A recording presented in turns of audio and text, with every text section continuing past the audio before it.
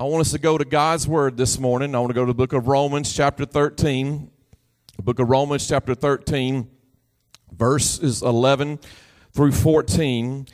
And when you think about the book of Romans, in the first 10 chapters of this book, the Apostle Paul deals with doctrine, about being saved by grace through faith.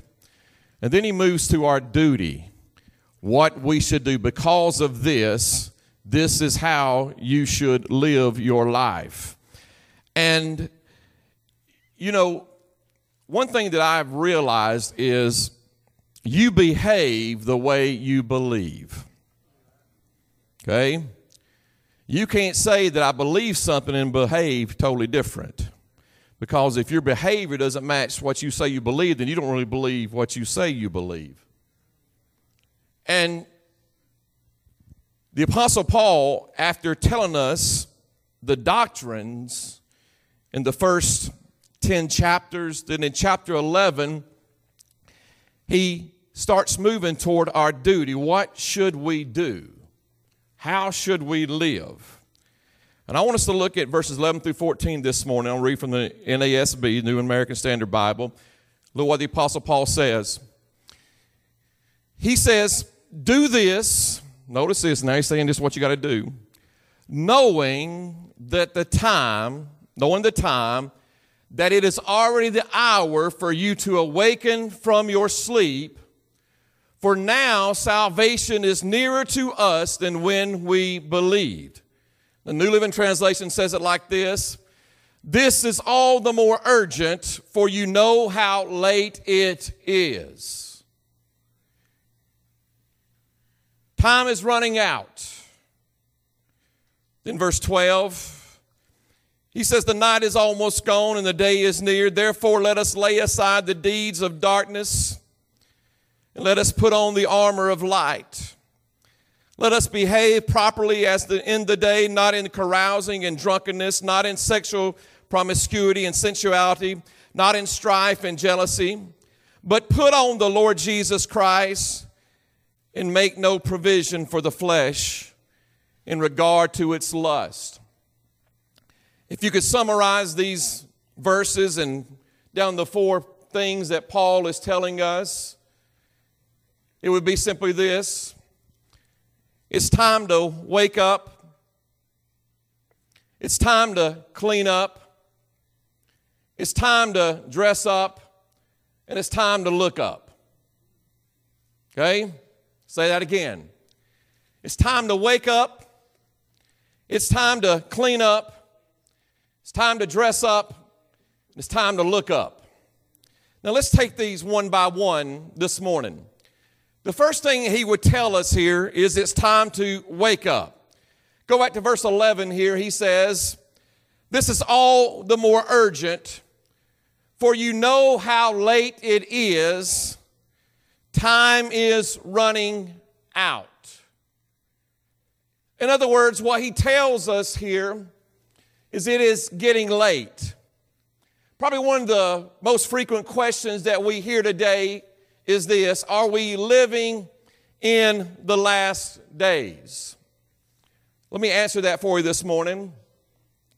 If you go with me to Acts chapter 2, verse 16 and 17, on the day of Pentecost, Peter stood up and he declared this. He says, but this is what was spoken through the prophet Joel. Next verse. He says, and it shall be in the last days, God says, that I will pour forth of my spirit on all mankind. So notice what Peter says in the that first verse that we read. He says, this is that which was spoken by the prophet Joel. Go to 2 Timothy 3, verse 1 through 5. Paul tells Timothy, but realize this, that in the last days difficult times will come. For men will be lovers of self, lovers of money, boastful, arrogant, revilers, disobedient to parents, ungrateful, unholy, unloving, irreconcilable, and malicious, gossips, without self-control, brutal, haters of God, treacherous, reckless, conceited, lovers of pleasure more than lovers of God, holding to a form of godliness, although they have denied its power. And he says, avoid such men. Notice what he said in the last days, what it's going to be like, treacherous times. Hebrews chapter 1, verse 1 through 2 says this, God, after he spoke long ago to the fathers and the prophets in many portions and in many ways, in these last days has spoken to us in his Son. And so, are we living in the last days? Absolutely. When did the last days begin? It began after the day of Pentecost when Jesus Christ ascended into heaven. That became the last days, okay? Remember now, a day is the Lord is like 1,000 years, and 1,000 years are like a day, okay? And so when Jesus ascended into heaven, it became the last days because the next day is the day of the Lord, okay? So we're living in the last days. We've been in the last days. Matter of fact, if you read the Apostle Paul's writings, they believed they were living in the very last days.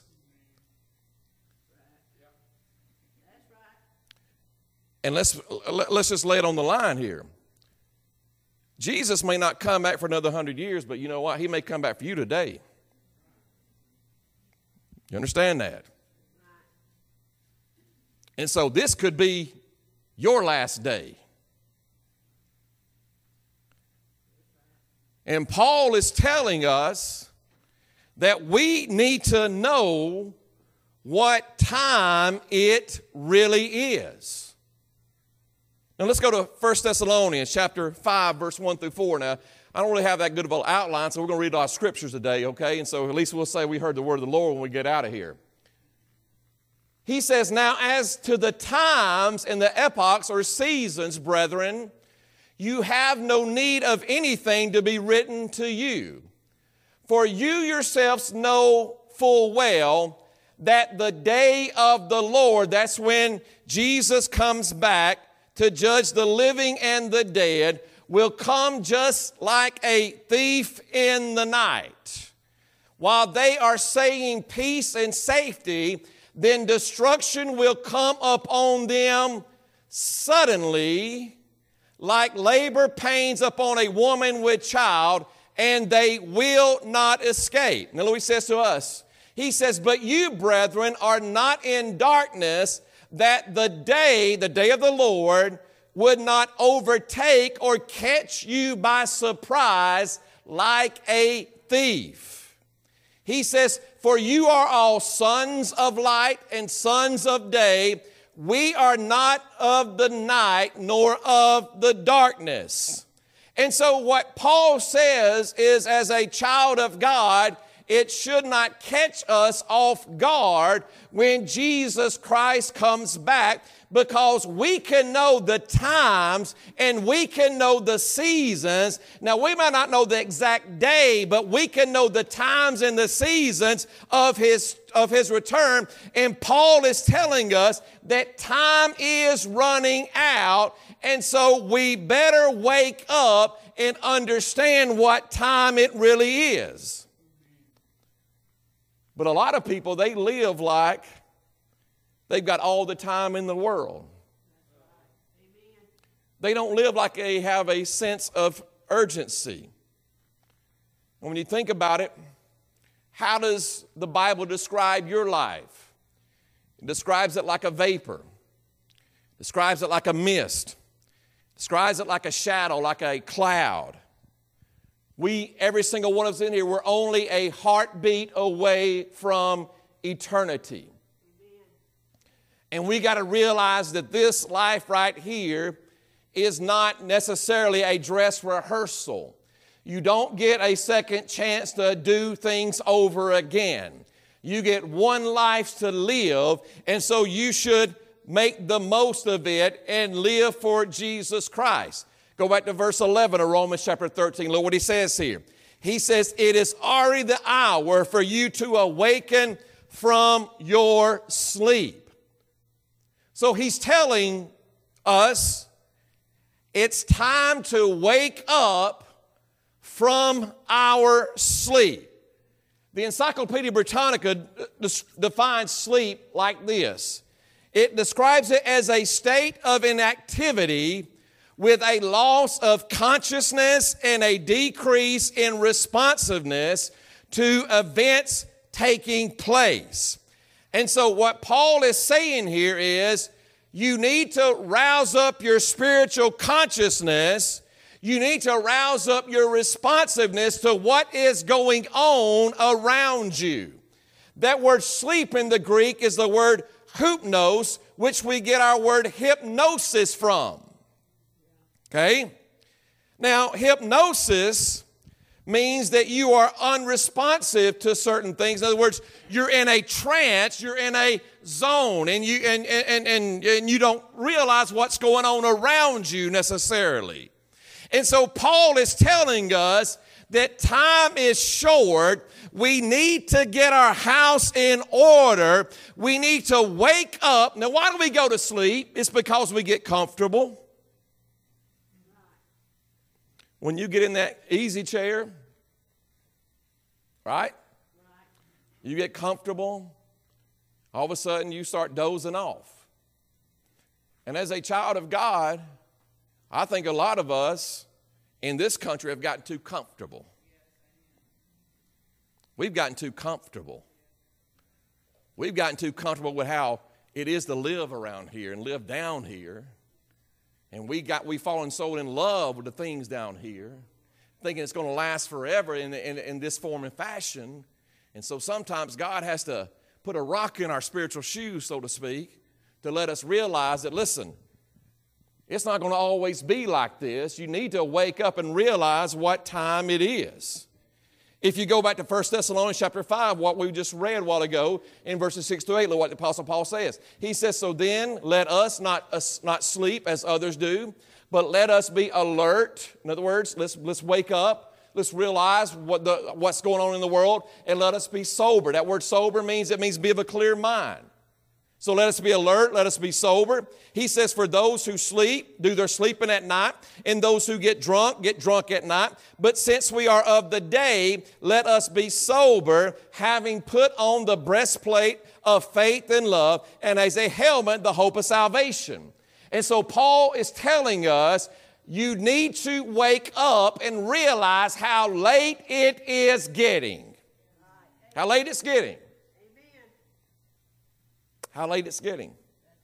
Then he says this in verse 11, because your salvation is nearer to us than when we believe. Now, some people may say, I thought I was already saved. I thought salvation dealt with my past. And now he's saying your salvation is nearer than when we first believed. Well, there's three aspects of salvation. There's justification, which deals with our past. There's sanctification, which deals with our present. But guess what? There's one more step that we haven't yet received, and that is glorification. That's when we get our new body, okay? That's when we become like Him. And so what the Apostle Paul is saying is, yes, you've been justified, sanctified, but guess what? You still have not yet been glorified, and that is getting closer than when we first believed. And so he says, church, it's time to wake up. And then the second thing he says is this, it's time to clean up. Verse 12, Romans chapter 13, verse 12, look what he says. He says, the night is almost gone. Now, this is a metaphor because what he's saying there is this night here, it describes a moral and spiritual darkness that enshrouds this present world and is radically, irrevocably opposed to God. He's saying this party that the world's in, it's about over. This living how they want to live with no consequences, he says, the night is almost gone. 1 John 2, 15 and 17 says, do not love the world. Remember now the night here is talking about the world and its system, nor the things in the world. If anyone loves the world, the love of the Father is not in him. For all that is in this world is the lust of the flesh, the lust of the eyes, and the pride of life, or the boastful pride of life. And it is not from the Father, but from the world. And then he says this, the world is passing away. It is not going to be like this forever. But he who does the will of God, he lives forever. So he says all that's in the world is the lust of the flesh, that's the craving of the sinful nature, the lust of the eyes, that's materialism, that's covetousness, the pride of life, the want to be important, success, recognition, wanting those kind of things. He says those things are passing away. They are not going to last. I like what he says in 1 Corinthians 7:31. He says it like this, those who use the things of the world should not become attached to them. You better hold those things loosely. He says because those things are passing, they're fading away. He says for this world as we know it will soon pass away. Think about it like this. Suppose you worked in a factory and they came in and having a meeting with you and they told you this factory is closing down at the end of this month. You'll be out of a job. Now, once you heard that, guess what? Your attitude toward that job would change.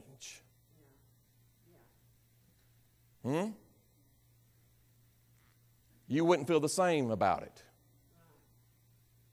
because you know it's about to end. Or what if the government announced that they were going to shut down your bank in 6 months?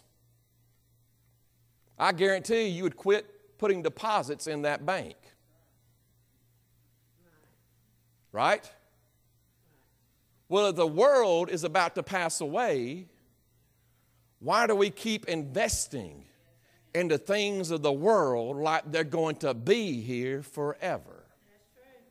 Huh?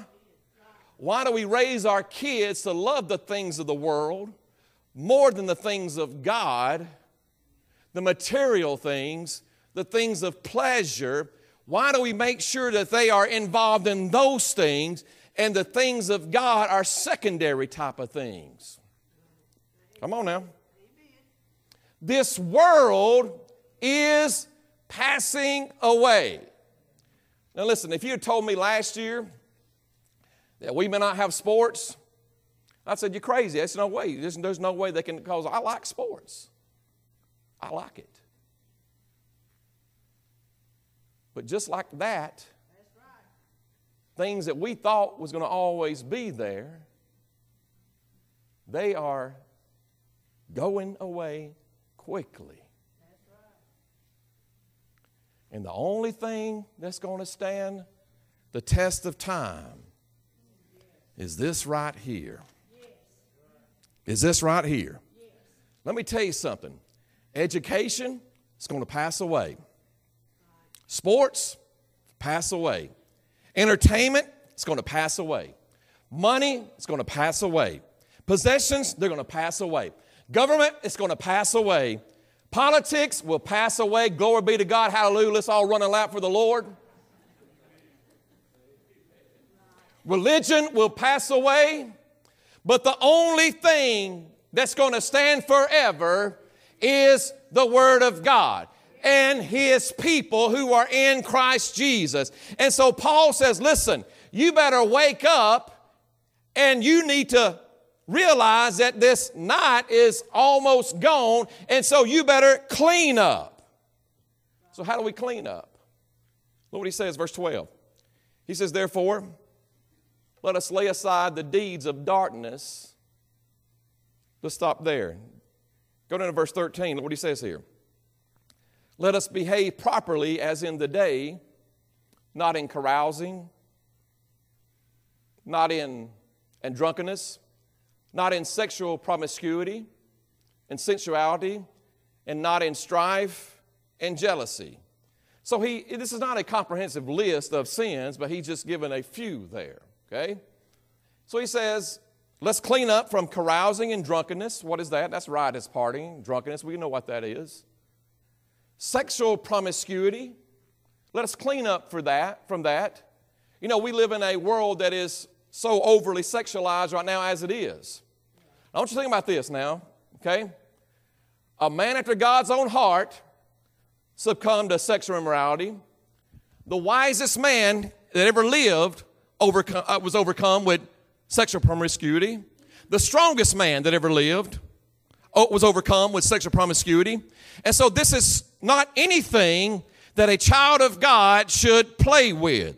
We should flee, we should run from it, because if we don't, it may very well cost us our soul. It may very well cost us our family. It may very well cost us everything that we have worked so hard for.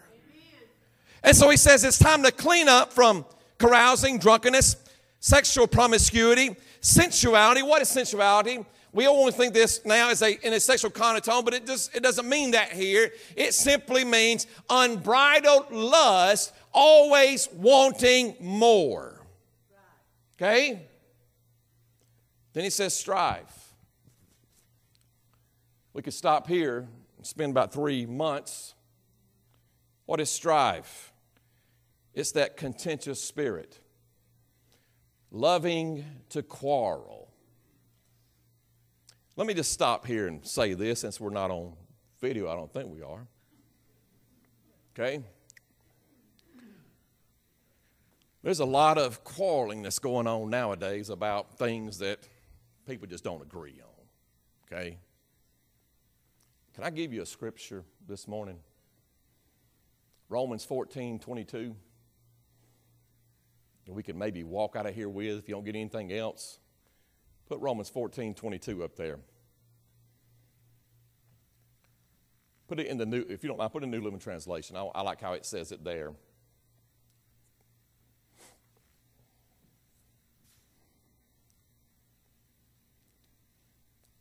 Here we go.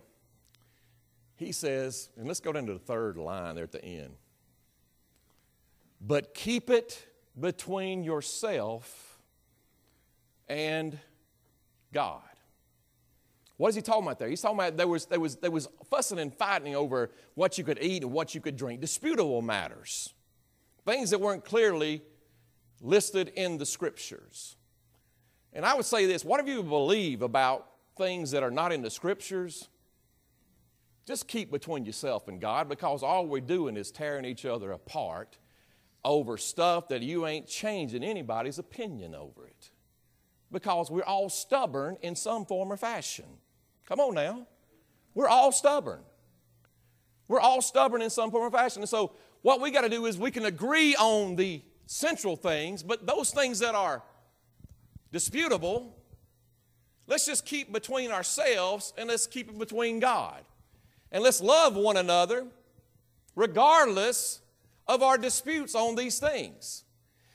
He says it's time to quit having strife, to quit having arguments over things like this that are tearing the body of Christ apart. And I'm talking about things that's even in my own family that we don't agree on. My own family, we don't agree on these things. Okay? And so what are we going to do? I'm going to keep it between myself and God, because, you know, it's amazing that most of the time my wife, she'll tell you I'm like a mule. I'm stubborn as a mule, that you can't really tell me anything. But we have disagreements, and I could probably count on my hand the number of times that one of us said to the other, you know what, I think you're right. I think I'll agree with that now. Yeah. I'm just learning, probably she's just learning, let's just keep it between ourselves and God. And maybe God will open your eyes one day.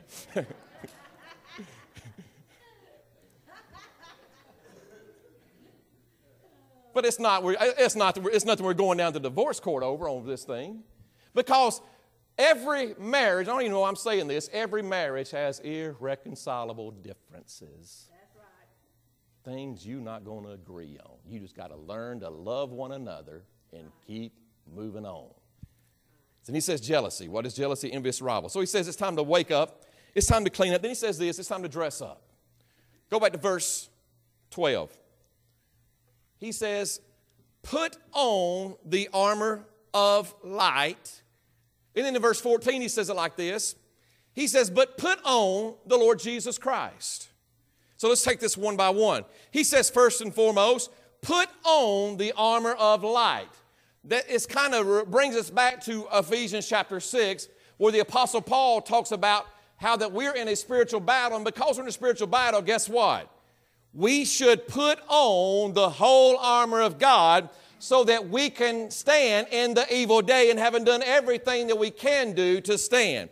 And what is that armor? It is the breastplate of righteousness. It's the helmet of the hope of salvation. It's the shoes for the preparation of the gospel of peace. It's taking the shield of faith. It's getting the sword of the Spirit. It's getting your armor on because why? We are in the midst of an important battle. Now let me show you this. When he says put on Jesus Christ, that covers your spiritual armor. How do we know that? The breastplate of righteousness. Who is our righteousness? Jesus. Jesus is our righteousness. The helmet of salvation. Who is our Savior? Jesus is our Savior. The shoes of the gospel of peace. Who is our peace? Jesus is our peace. The shield of faith. Who do we put our faith in? We put our faith in Jesus.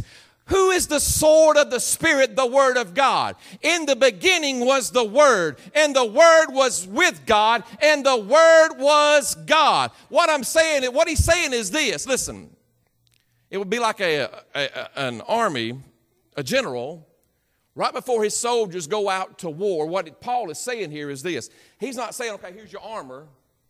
He's saying, guys, you've got the armor already. Now use it. Okay? That's what he's saying here. He's saying, listen, you've got Jesus already. Now apply it to your life. Jesus is our armor. And so he says it's time to wake up.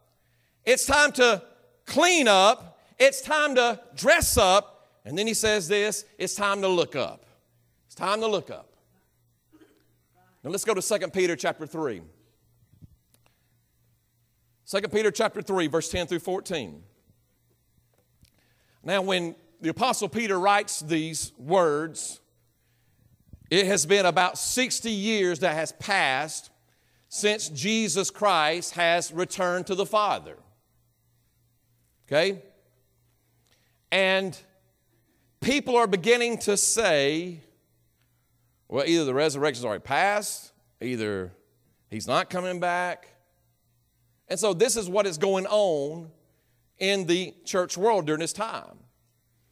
And so Peter wants to kind of clear up some things and help them understand some things.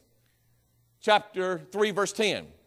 He says, but the day of the Lord will come like a thief, in which the heavens will pass away with a roar, and the elements will be destroyed with intense heat, and the earth and its works will be burned up. That doesn't sound like that we should be going around, holding on to some things around here.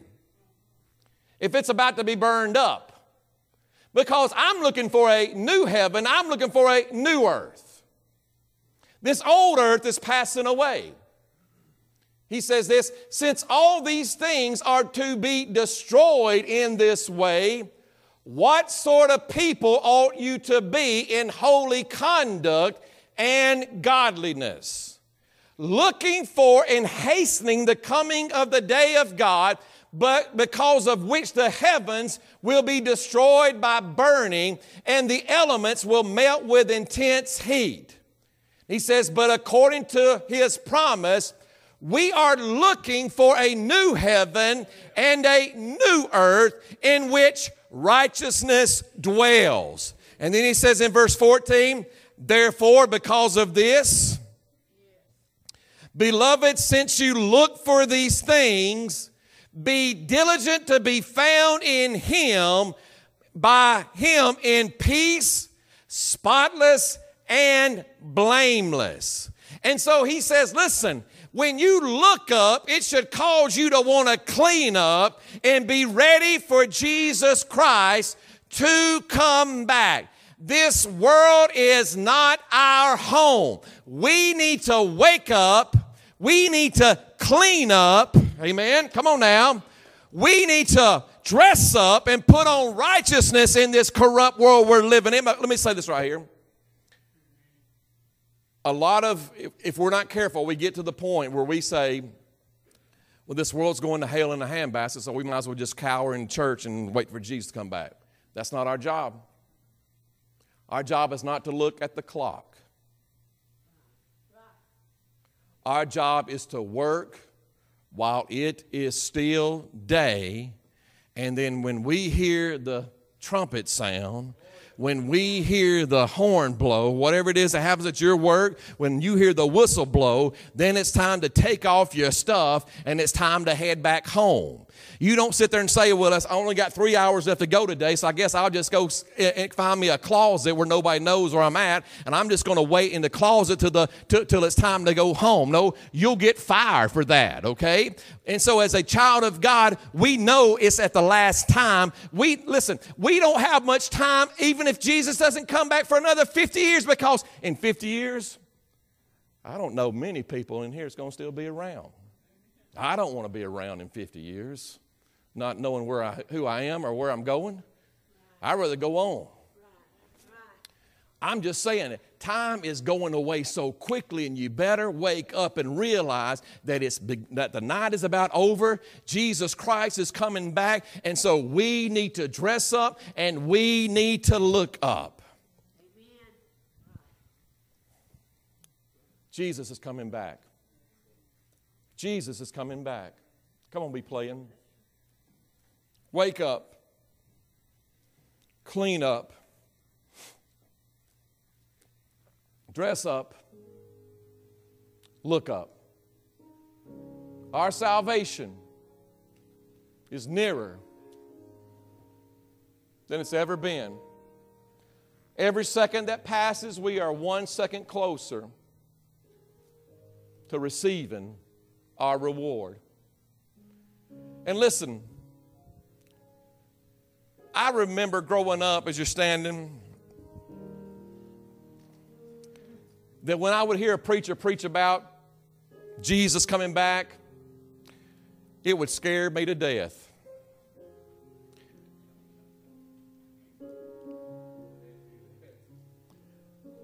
But he didn't tell us this to scare us.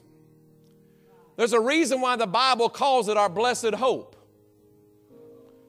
He wrote this, he tells us this, so that we can have hope in this sin-sick world that we're living in. So that we don't give up, so that we don't throw our hands up and say, I quit. But we can say, listen, it's almost over with. The finish line, I can see the finish line in sight. And because I can see the finish line in sight, it's time to bear down like I've never bared down before. Because when he comes, I want to be bold at his appearing, where I can say, here I am, Lord Jesus. I'm ready to go. Should you come today, I'm ready to go. If you're saved and know you're on your way to heaven, can you raise your hand? Can you raise your hand? Come on, let's let the redeemed of the Lord say so. Amen. We're on our way out of here. It's going to get, hey, listen, the world says it's going to get worse, and it may get worse down here, but there's a better day coming for us, amen. And it's a day with no more sorrow, no more sickness, no more suffering, no more pain, no more election. The King of Kings and the Lord of Lords, He's going to be on the throne. He is on the throne right now forever and ever and ever. And I'm excited about that. Praise be unto God. And you know what? When you think about that, it should make you want to say, Lord, if there's anything within me that's not pleasing on you, I want to get rid of that. And I want to live for you in these last days. If you don't come for 50 years, guess what? I want to be living for you. I want to be a witness for you. I want to be your ambassador. But if you come before we get out of here, praise be unto God. Wake up. Wake up. Clean up. Dress up. And let's look up, for our redemption draweth nigh. Praise be unto God. Heavenly Father, Lord, we love you. God, I thank you, Lord, for your word. God, I pray as your people we would live with a sense of urgency, realizing the time it is getting late. The night is far spent. It's about over with. Lord, I pray that because of that we would remove all evil deeds, whether it's sexual immorality, whether it's wantonness, whether it's strife, whether it's contention, whether it's jealousy, whether it's envy. Lord, we would remove all those evil deeds. God, that we would put on the armor of God. We would put on Christ Jesus every single day. And Lord, that we would look up because our salvation is nearer than when we first believed. And we thank you, Lord Jesus. Praise be unto God. And I'm going to say this. If I die this week, I don't care if I get hit by a train. Don't say, look what the devil done. You say, thank God he's at home. You can't kill a dead man. If I've died with Christ, why should I have any worry about anything going on around here? Now, I'm not going out playing in traffic. I'm going to live wise. But when it's my time to go, let's go. Let's go, and don't weep for me when I'm gone. God bless you. Don't forget Sunday school at 10 o'clock this morning. Hope you'll stay around for that. Have a great week in the Lord. We'll see you Wednesday night. Look up.